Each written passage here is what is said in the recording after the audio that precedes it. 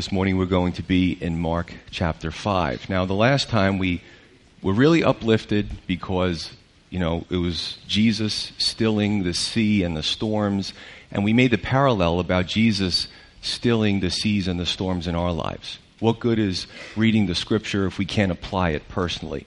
There can't be that disconnect. There's got to be something that binds us to the Word and where we can take that and make application. Today we're going to see Jesus cast out a legion of demons from two men. Now this is interesting because Mark and Luke focus on the one particular man, demon-possessed man, and Matthew tells us about the two men because there were two involved. Now some look at this as a Bible discrepancy. However, I don't see that at all. I can tell you from my expertise in policing, when you got 3 or 4 officers who go to a scene, they come at different times in different police cars. They stand at different places, and they have different vantage points. So the one officer may look at maybe the arresting officer. He looks at the head troublemaker, and he's totally focused on that person, and he writes his report accordingly about that one person. The other officers may come and see, the aggregate picture. They're not the arresting officers. They're there to keep the order, and they talk about the crowd in general. Well, what do you think happens when you got 4 cops who write the exact same report about the exact same situation, word for word? The word is called collusion. And there can be criminal charges. The Attorney General gets involved. Judges get involved. And it's not pretty. It's not a pretty picture for the department. So what I'm telling you is that when we go through the Gospels, I take them synoptically. I like to take the Gospels together and paint the picture as they're all looking at it, which is not an easy thing to do.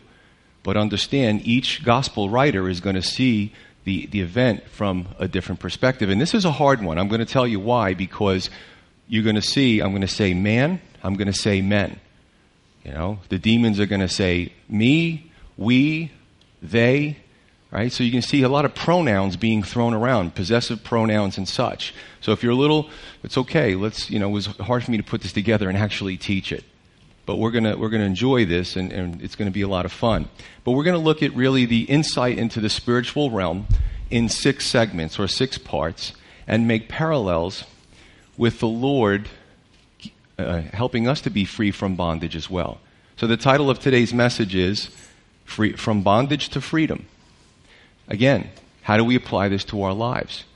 Because when we're in the world, when we're unsaved, and we're not born again, we don't have the Spirit of God in us. We're tied and tethered to the earth. We're earthly. And when we die, we don't get to be with God in eternity in heaven. But there's a point in time where God frees us from ourselves, from the world, and from Satan's influences. And we're going to talk about that. A very famous musician from the group Korn, which was a heavy metal band, Brian Head Welch, he actually wrote a book called Save Me From Myself. That was the title of his book. Great book. A little hard to read, it was a little graphic, but he really talks about his conversion. Another person I'm going to talk about, and I've spoke briefly about it, is how many of you are familiar with David Berkowitz, the son of Sam Killer? Well, I read his testimony, and that is a powerful testimony. Powerful testimony. And I can see a lot of parallels of a man who received Satan into his life, murdered people, and actually in prison years later was saved by an evangelist in prison. Now, I tend to believe what he's saying. I mean, sadly, when you go to the parole hearings and stuff, sometimes the prison will go, I found Jesus, let me out. But here's a man who says, don't let me out. I've caused too much pain to the families. Even though that was my former life, I'm going to do my work here in prison. If you ever get a chance, David Berkowitz, read his testimony. It's unbelievably powerful. So we're going to start with the first verse. It said, Then they came to the other side of the sea, to the country of the Gadarenes. And when he had come out of the boat, immediately there met him out of the tombs a man with an unclean spirit. So the first segment here is the initial encounter, the meeting. But let me just say this first. Remember how upset the disciples were with that storm crossing the Sea of Galilee? And Jesus said, we're going to get to the other side. Jesus probably knew in his foresight that there were 2 men that needed help.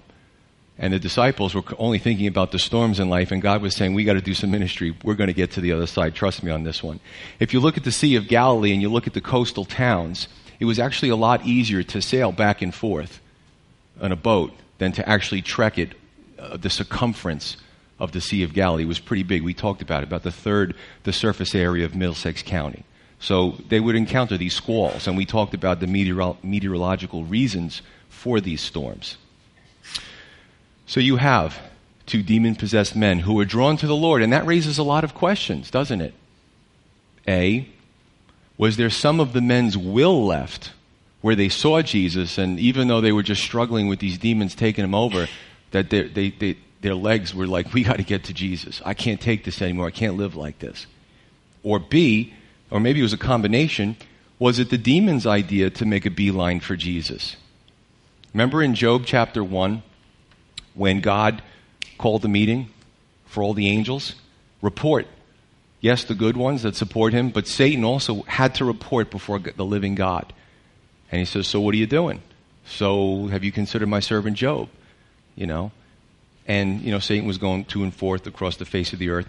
But he had to report to God. And I'm going to talk about the difference between God and Satan and try to make this clear.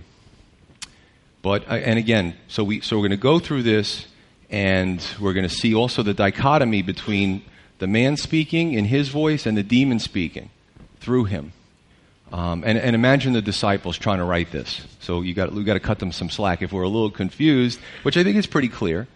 They're probably blown away as they're watching, and the demons, and they transfer to the pigs, and the disciples were just people. They probably stayed real close to Jesus. I don't want one of them touching me, but we'll look and see how they kind of characterize this. Here's another question. They're all good questions. How did they get possessed? Well, Leviticus, and in many chapters of Leviticus, talks to us about what I would call portals. Things that we can do as human beings to contact the underworld and give them permission to come into our lives. Now, David Berkowitz was one of those people. He speaks about the moment or around the time where we speak about our conversion to Christ. He speaks about the moment of time where the era of time where he was possessed and how his life completely changed looking back. That's just amazing stuff. God doesn't ask us not to do things because he wants to spoil our fun. He asks us not to do things because he doesn't want to see us get hurt. When you think of tarot cards or Ouija boards or those little places where they're going to read your palm or look into a crystal ball, some of them may be frauds, but some of them are inspired by Satan.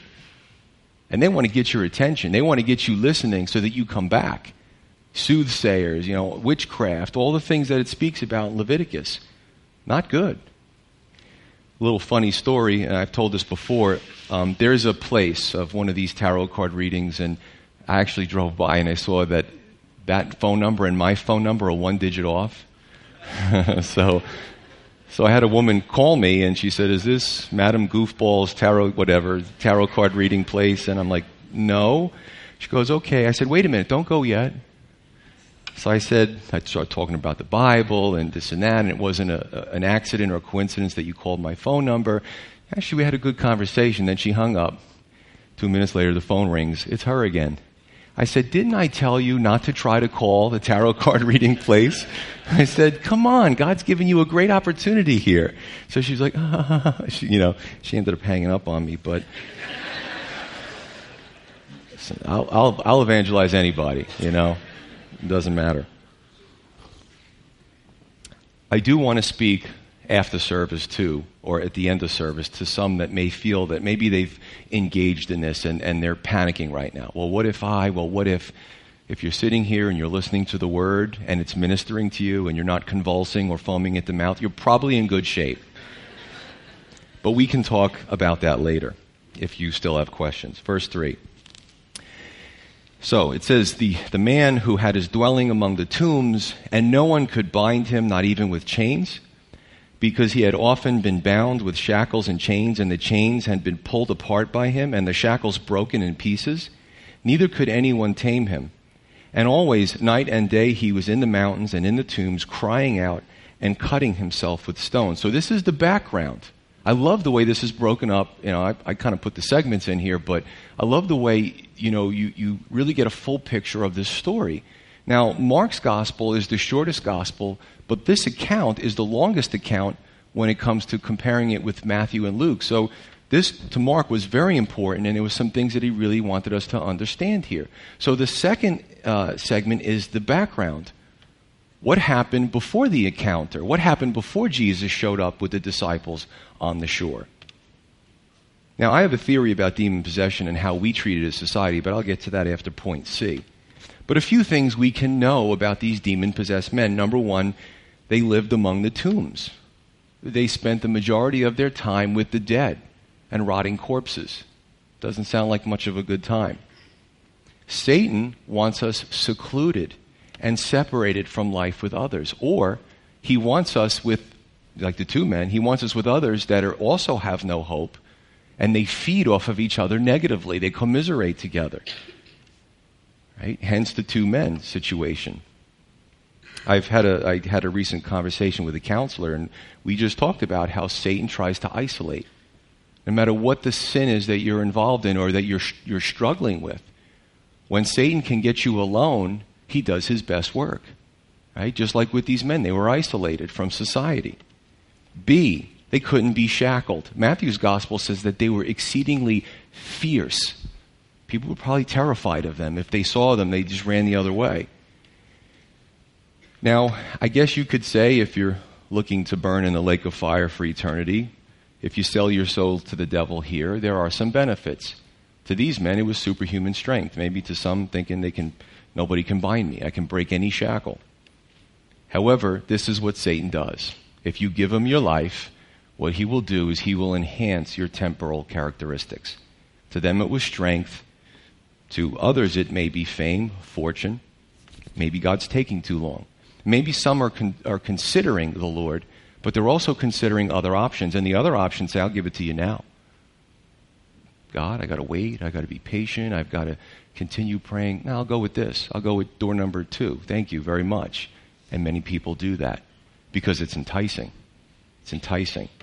C, they cried out and they cut themselves. They lived a torturous existence. When we're deceived by the enemy or the world system, we become self-deceived, self-destructive, and one day, at the end of our life, sit in a pile of ashes that could have been a fruitful life. Worse, they lived like animals, these two men. As you start to read this, they lived like subhumans. They didn't live like normal functioning members of society. And we spoke about last Sunday the peace that surpasses all understanding. These men had no peace. All they had was fear and torment. Remember 1 John 4:18? That's a great portion of Scripture that we covered. Society had no answers back then, and I got to tell you, they don't have any answers today.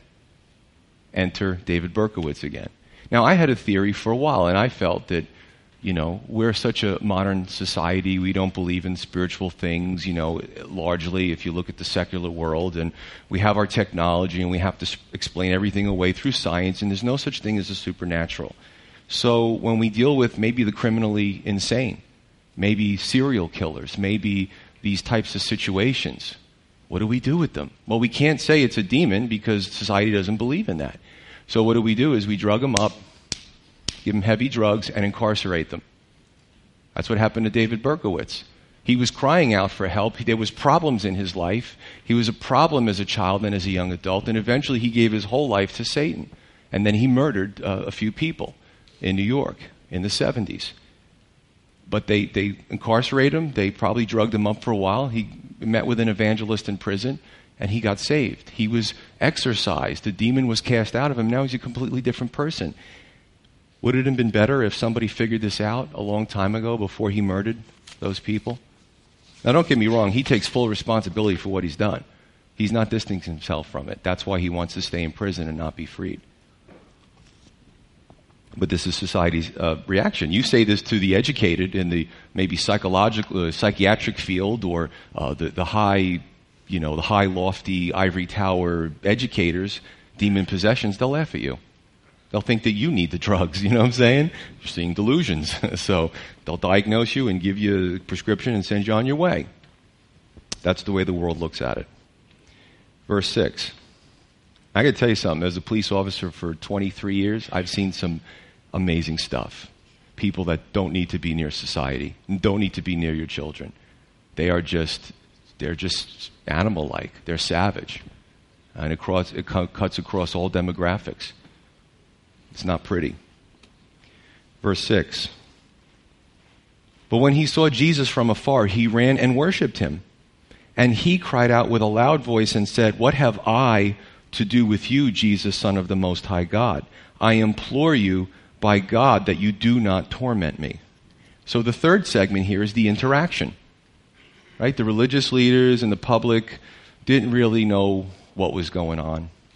They heard some discussion, and maybe if their hearts were hard, they chalked it up to the guy was insane. But, obviously the demons, again, had to fall under the authority of Jesus Christ. Now, in Mormon doctrine, under their Gospel Principles book, and I could give you chapter and verse, they say that Lucifer or Satan and Jesus were spirit brothers. That's absurd. And again, it's in their own material. Oh, one of the missionaries come to your door, show it to them chapter and verse. Some of them don't even know that. Well, obviously, when we read the totality of Scripture, we realize that that's not true. So verse 6, he ran and worshipped Jesus, and 7, he cried out. So the Son of God, even in the form of a man, held authority over the demonic realm. Now, God gave us something very special. The angels, the ones that serve him, serve him. They serve at his pleasure. The ones that rebelled have to listen to him, and they can only go so far when they deal with us. He stops them. But God gave you and I free will. Those people who, the last several Sundays we've been riding a high in this church. How many people have come to the front? I didn't offer them a toaster before they came in. I didn't, sweeten the pot or a $25 Amazon gift certificate. They did it of their own free will, right? Right, guys? Right? Did I offer you anything? I don't think so. So the thing is that God gives us free will to make that decision, to read his word, to understand the truth of who he is, and to respond to that. That's beautiful. Right? We're different from the angels. We are the object of his affection. It's pretty amazing stuff. I'll read you two. So basically, we serve God out of adoration or later on, obligation. When the great white throne judgment comes, nobody's going to have choice anymore. That's when a newer dispensation he ushers in to the creation, to eternity, and that's it. So time is short. If you're hanging on the fence, don't wait. Don't wait. Don't put it off another day. But let me read to you Philippians 2, 9 through 11. Again, this concept of we worship God out of adoration or later on obligation. To me, I'm choosing adoration. I'm going to take door number 1. I think that's a better deal by far. So 2:9, Philippians. Therefore God has also highly exalted him, meaning Jesus, and given him the name which is above every name, that the name of Jesus every knee should bow, of those in heaven and of those on earth and of those under the earth, and that every tongue should confess that Jesus Christ is Lord, to the glory of God the Father. Again, we do it now willingly because the Word ministers to us. We look at God as our wonderful Father who loves us dearly. But there's going to be those that later on will see him as in obligation. They'll see him as the warrior who has to finally eradicate sin from his creation and start everything new. It's our choice. Now, a little nuance in Matthew is that the demons say, "Have you come to torment before the time?" Now, this is a time of their punishment, which their judgment is imminent. It's coming. They do have a little time left in the dispensation that we live in. And boy, are they wreaking havoc as much as they can. Read the newspaper in our society. Even what we talked about before service with pastors. And I got to tell you, in my 9 years as senior pastor, I've seen a lot. I've seen it more times than I care to see it. So there's a strange eschatological, which means end times prophecy. There's a strange eschatological doctrine of the preterists who believe that Satan right now is bound. That everything that happened in Revelation at the time had already occurred, and there's no future events, which is ridiculous. I mean, if Satan is now bound and he's in the abyss, he's doing a heck of a lot of... God's not paying attention. He didn't put enough security guards around him. So, and every once in a while I'll throw these things in for those of you that are advanced and understand what I'm talking about. Again, it's just different end times doctrines and things that we go through. Verse 8. For Jesus said to him, "Come out of the man, unclean spirit." Then he asked him, "What is your name?" And he answered, "My name is Legion, for we are many." And he begged him earnestly that he would not send them out of the country. Now a large herd of swine was feeding near that location, near the mountains, and all the demons begged him, saying, "Send us to the swine that we may enter them." Again, you got sort of a spokesperson speaking to Jesus, and then their voices are heard. It's really kind of creepy. I mean, if you saw it, it'd probably freak you out, all right? I'm sure that Jesus had a whole bunch of people kind of lining up behind him as this was going on. So the fourth segment for this morning I call the negotiation. And Jesus IDs the suspects as Legion. Now, Legion, understand, in those days could have been Roman, it could have been Greek, but Legion was a word. At the time, the Romans dominated. It meant that it was a military division, a detachment of troops. And a legion could have consisted, in the human world, Roman soldiers, of between 3,000 and 6,000 soldiers. That's a lot. So there was a whole bunch of demons and this man having a party at his expense. And check this out. You ever see those I love action movies. There's the hero, and the hero's there by himself, and he's outnumbered by all these thugs. And the hero goes, "Well, there's only one of me and 5 of you. I guess you guys need to go back and get some backup." You know what I'm saying? There were thousands of these demons and only one Jesus. Probably wasn't even a thought in their mind. We're not tangling with him. Jesus is truly the best action hero that we could ever imagine. Because the stuff we see on TV, it's acting. Jesus does it in real time. How could any Christian sect say that Jesus was only a man? Right? The demons were more convinced of Christ's deity than the Jehovah's Witnesses. And I've had many talks with them and really nice conversations. And, in John 8 and John 10, there's some situations with Jesus and the religious leaders. You know, it's amazing that we can look at what the demons say and what the religious leaders say and learn more about Jesus than some Christian sects today. So I'll give you an example. I kind of led them down this road. I said, "So would you say the Pharisees really knew the law?" "Oh, yes." "Well, would you say that the Pharisees knew the law that pertained to blasphemy?" Oh, yes, they do."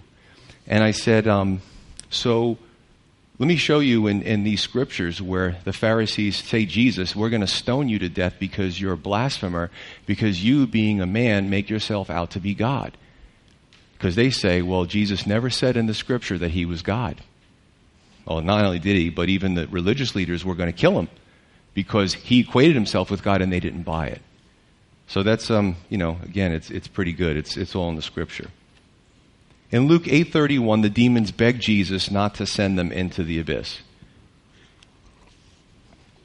I guess you could say they were looking for a plea bargain or something, but the abyss is translated from the Greek, or transliterated, the word is abusos.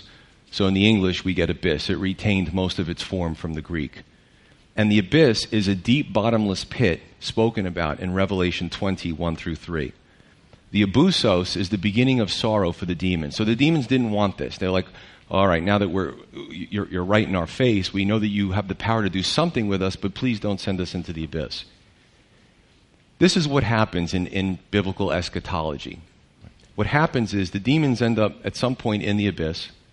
All right, then Satan leads a failed war against God again. You think he would have learned. He's finally put down for good, and Satan and his false prophets and the rebellious demons end up in the lake of fire for all eternity to be judged. And that's how it goes down. So the demons didn't want this to be the accelerated program. They still wanted a little bit of freedom because they knew that their time was short. Isn't this fascinating? I mean, when you really start to get into this, you imagine people standing by, like listening. What's the abyss? Like having these discussions. What are they talking about? Why does it sound like there's a lot of people talking through them? I just do that. I really get into the story. I try to look at it from all different angles. I just love this stuff. They also say to Jesus, "Don't send us out of the country." I looked up that word country. That could also be understood as the word territory. And I've talked to many about territory, about how, Satan wants you on his side. He wants you in the world. When God comes into your life, Satan doesn't want to lose you. No army wants to lose land that they've already taken. That's like the first understanding in warfare. When you take a plot of land from the enemy, hold your ground. Don't let them push you back. World War II, any of these wars you can see. Russia's kind of doing with Ukraine, trying to get as much as they can, and they're going to flood the place with troops and stand their ground and say, now this is our territory. You can't have it back. So territory might have been referring to the man's body as a host. They wanted that territory. They didn't want to lose it. So you have this, again, this salvo, this conversation going on. I want to read Matthew 12, which I've read before. There's a contextual issue here. But I want to just kind of go through some things really briefly, since we're talking about demon possession. Matthew 12, starting with verse 43.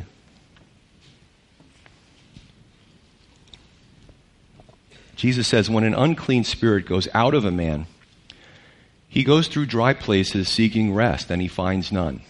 Then he says, I will return to my house, the man, from which I came. And when he comes, he finds it empty, swept, and put in order. Possibly, maybe the guy went to church. Maybe, he's trying to clean his life up. So it's clean, but it's not barring the demon from getting back in. Only the presence of the Holy Spirit would do that. And that happens when you're born again. Then he goes and takes with him 7 other spirits more wicked than himself, doesn't want to lose that territory. And they enter and dwell there. And the last state of the man is worse than the first. So it shall be with this wicked generation. Now, he was speaking about the generations that Jesus came, did the miracles and such, and they should have known better, and he taught them, and then they rejected him. Oh, bad idea, bad idea. But you can also apply this to people. When I think of a tug of war, you've got 2 teams that they have the rope, and they're pulling back and forth. And how do you know who wins? Well, it's obvious if you yank hard enough and the other team falls in the mud. That's an easy indicator. But usually what happens is there's a rope or some type of obvious colored flag in the center when it starts. And what happens is that rope, that flag goes back and forth until there's a pre-described line that when it crosses, that other team won. I would just say to you, and I've talked to many others who kind of go back and forth, I would just say, don't be that flag. Because that's a very hectic life to lead. And we see what happens in the Scripture. That doesn't mean, let me just say this, new believers, it doesn't mean you're not going to sin. It doesn't mean you're not going to struggle with stuff, maybe sometimes for many years, maybe through your whole Christian existence. But this is an obvious, this kind of dabbling in both worlds. All right, and certainly as Christians, we need to be careful of those portals that I spoke about in Leviticus. Repent of that. Lord, I'm sorry, I dabbled with that. I shouldn't have done that. I know you hate that. I just want to be with you, Lord. Fill me with your Holy Spirit. And it's a done deal. Verse 13.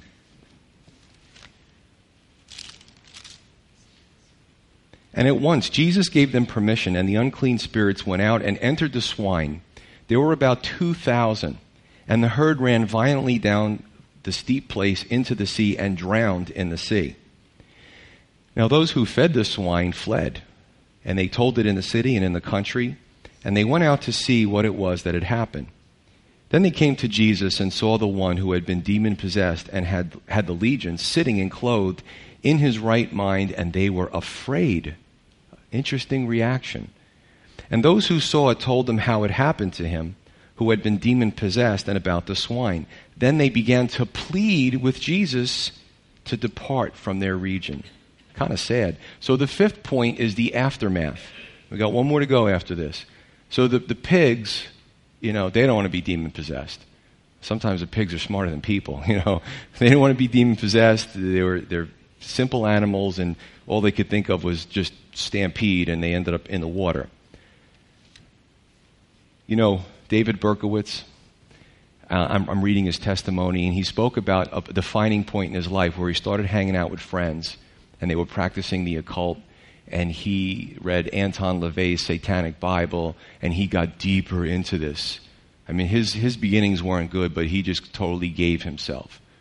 And, it's kind of funny. I'm looking at this. And I also read an article years ago about pig farmers today, and they were annoyed. This was this weird article. And they basically said, in American culture, it's fashionable in our vernacular to call somebody a pig, or they're not smart, or they're not good looking. And these farmers, it was weird. They were defending their pigs and saying, in some instances, he goes, well, pigs are very smart. In some instances, they're almost as smart as people. I would say in this instance, They are smarter than people. I mean, there are some today that still, they worship the black arts. They worship in the occult. They're almost asking for these creepy, dark, spiritual figures to come into their life. So in that instance, definitely the pigs are smarter than people. I'm just going to say it. Now, if PETA was around back then, Jesus might have been in a little trouble because they went into the water. I'll tell you this, I'm an animal lover and I struggle with this at first, but we have to understand a few things about this. Maybe if Jesus didn't do it this way, they would have been kind of free to roam around and inhabit another person. And when it comes to an animal versus a person, well, Jesus didn't want that to happen. Maybe the other issue as well is that this display proved that a miracle had taken place. Sometimes we read things in the scripture and we question it. Well, didn't Jesus know? Well, didn't... And basically it's written so that we can understand it. So Luke's gospel tells us that at least one of the men at the end was at the feet of Jesus. As Pastor Cliff told us a few weeks back, that's the most needful place. In addition, they were clothed, right? Because before they were naked. They were calm and they were in their right mind. When you are restored by Christ, your dignity comes back to you. When you are a Bible-believing Christian and you live according to God's precepts in His Word, your dignity is restored. Peace is restored. The mind is healed, and we're able to think more clearly. For those of us who have lived many years in the world and then became a Christian, and we observe the differences in our lives, I hope sometimes that people I used to hang out with don't remember a lot, you know what I'm saying? Because there's a big difference. I certainly wasn't thinking clearly. There's dignity, there's peace, there's all those things. And many seek the world's solutions. They're shortchanged or made worse and end up coming to God last. But you know what? Even if this morning He's your last option, come to Him. He's that loving, He's that merciful. He's not going to say, well, you came to me last, so in heaven I'm going to find a place all the way in the back for you. He's not like that. He's not like people. He knows that He might be the last stop. His arms are still open wide for you. And He opened them really wide on the cross. What was the response from society after the demon-possessed men were freed? Number one, they were afraid. They were afraid. The world sees what Christ can do even today, and it's afraid. It doesn't understand it. And that's one of the reasons when we look at why. The world doesn't understand. Governments of men and women don't understand. They can't understand with the temporal mind. They can't dissect it. They can't legislate it. They can't tax it. They can't control it. So therefore, society run by men and women fear it. Makes perfect sense. 2,000 years ago today, go back and forth. A lot of time has passed, but people are the same. Number two, society's action after society's thought was send Jesus away. Get Him out of here. Please leave. We know that you can do these things, but go. Go back in the boat. When you ask Jesus to leave, He will because He's a gentleman. But when He leaves, His peace will leave with Him. And I think that's why in our country, society is doing so crummy. Because American society is saying, Jesus, we have better things than you. Please go. And we see the degradation. We don't understand. But I think as believers, we understand. You have city schools and, look at the recent, not even city schools, the stabbing, shooting. I mean, you have schools now that 100 years it wasn't like this. You need armed security, police in the schools. Because even the kids, they have no hope. But what do you expect when you teach a kid that he evolved from some lower form of sea slime and his life doesn't mean anything and there's no hope and there's no God? It doesn't take a genius. And especially if the kids come from a poor family and you could die tomorrow because where you live is pretty dangerous. So what do you think the kid's going to do? Well, I might as well do something, make my mark in the world, get something, steal, do whatever. Because there's no accountability, there's no God, there's no love, there's no hope for me. How do people not figure this out? In the public arena, it's the same way. The ACLU are court bullies. They go in with their team of lawyers, And they try to bully their way around and get Christianity removed from every part of public life. In some areas, it's encroaching on business. And in some areas, they're saying what can be said from the pulpit. Well, there's free speech for certain people, but not certainly for everyone. This is what I find amazing, is that God is still allowed in the prisons. Right, Arnie? God is still allowed in the prisons. So from a child to an adult, you teach these ridiculous things, screw up a person's life, they commit crimes, there's no God, there's no truth, there's moral relativism and pluralism, and they mess up their lives, and finally when their lives are messed up, okay, now we'll let them find out about God, because our prisons are violent. Oh my goodness. So this is what you have. You ever read the paper? I know some of the older generation, I've heard it, horrible crimes, graphic in the paper. That person's an animal. Well, man will be reduced to an animal because we share a lot of DNA with the animal kingdom, but what separates us is the fact that we can have the Spirit of God. So you're teaching people bad things. You're teaching them things that cause self-destruction and dysfunction in their lives, and then when they behave like a lower life form, you say that they're wrong. Now, don't get me wrong. I mean, if somebody's violent, they should be taken out of society. But it's really sad that at the end of their life, then we'll throw the preachers in there in the prison and say, okay, talk to this person because they're violent. Son of Sam, again. I mean, his whole life is a parallel to this. One of the underlying reasons that they wanted Jesus to leave, if we remember, is that he hurt the pig farming business. Right? Those were somebody's pigs. And now they're floating in the water. And they're no good to the person who owned the pigs. And if there was lawsuits back then, they probably would have sued Jesus for that. But I'll just say this. Sometimes people can allow their business, their work, their jobs, their addiction to their jobs to be an excuse for why they don't grow in their relationship with the Lord or relationship with others. And sometimes Christians fit that category too. Everything needs to be put in perspective. Or if a person helps, they feel the need to dominate because they're accomplished in the world. It doesn't work the same way in God's economy, where they want to serve the way they want. And at the end of a person's life, if they're so immersed and so attached to the business, that's always first, that they become elderly and they realize that I've missed some opportunities in life. I know God's been, and I've talked to some that have said that. A little less of this, a little less of buying that, a little more of the things of the Lord. Verse 18, last few verses. And when he got into the boat, he who had been demon-possessed begged him that he might be with him. So certainly the guy, at least one of the guys who was exorcised or freed, he was grateful. However, Jesus did not permit him, but said to him, "Go home to your friends and tell them what great things the Lord has done for you, and how he has had compassion on you." And he departed and began to proclaim in Decapolis all that Jesus had done for him, and all marveled. This guy was on fire, man. I mean, he was like a on fire evangelist. He went to the Decapolis, which was the 10 pagan cities, and he was giving this message, man. Probably a difficult audience, but he was doing it. So the sixth point is the commission. Gratitude. Gratitude. Jesus said that he who is forgiven much loves much. Sometimes those of us that, we realize what Christ saved us from, we just want to go tell everybody.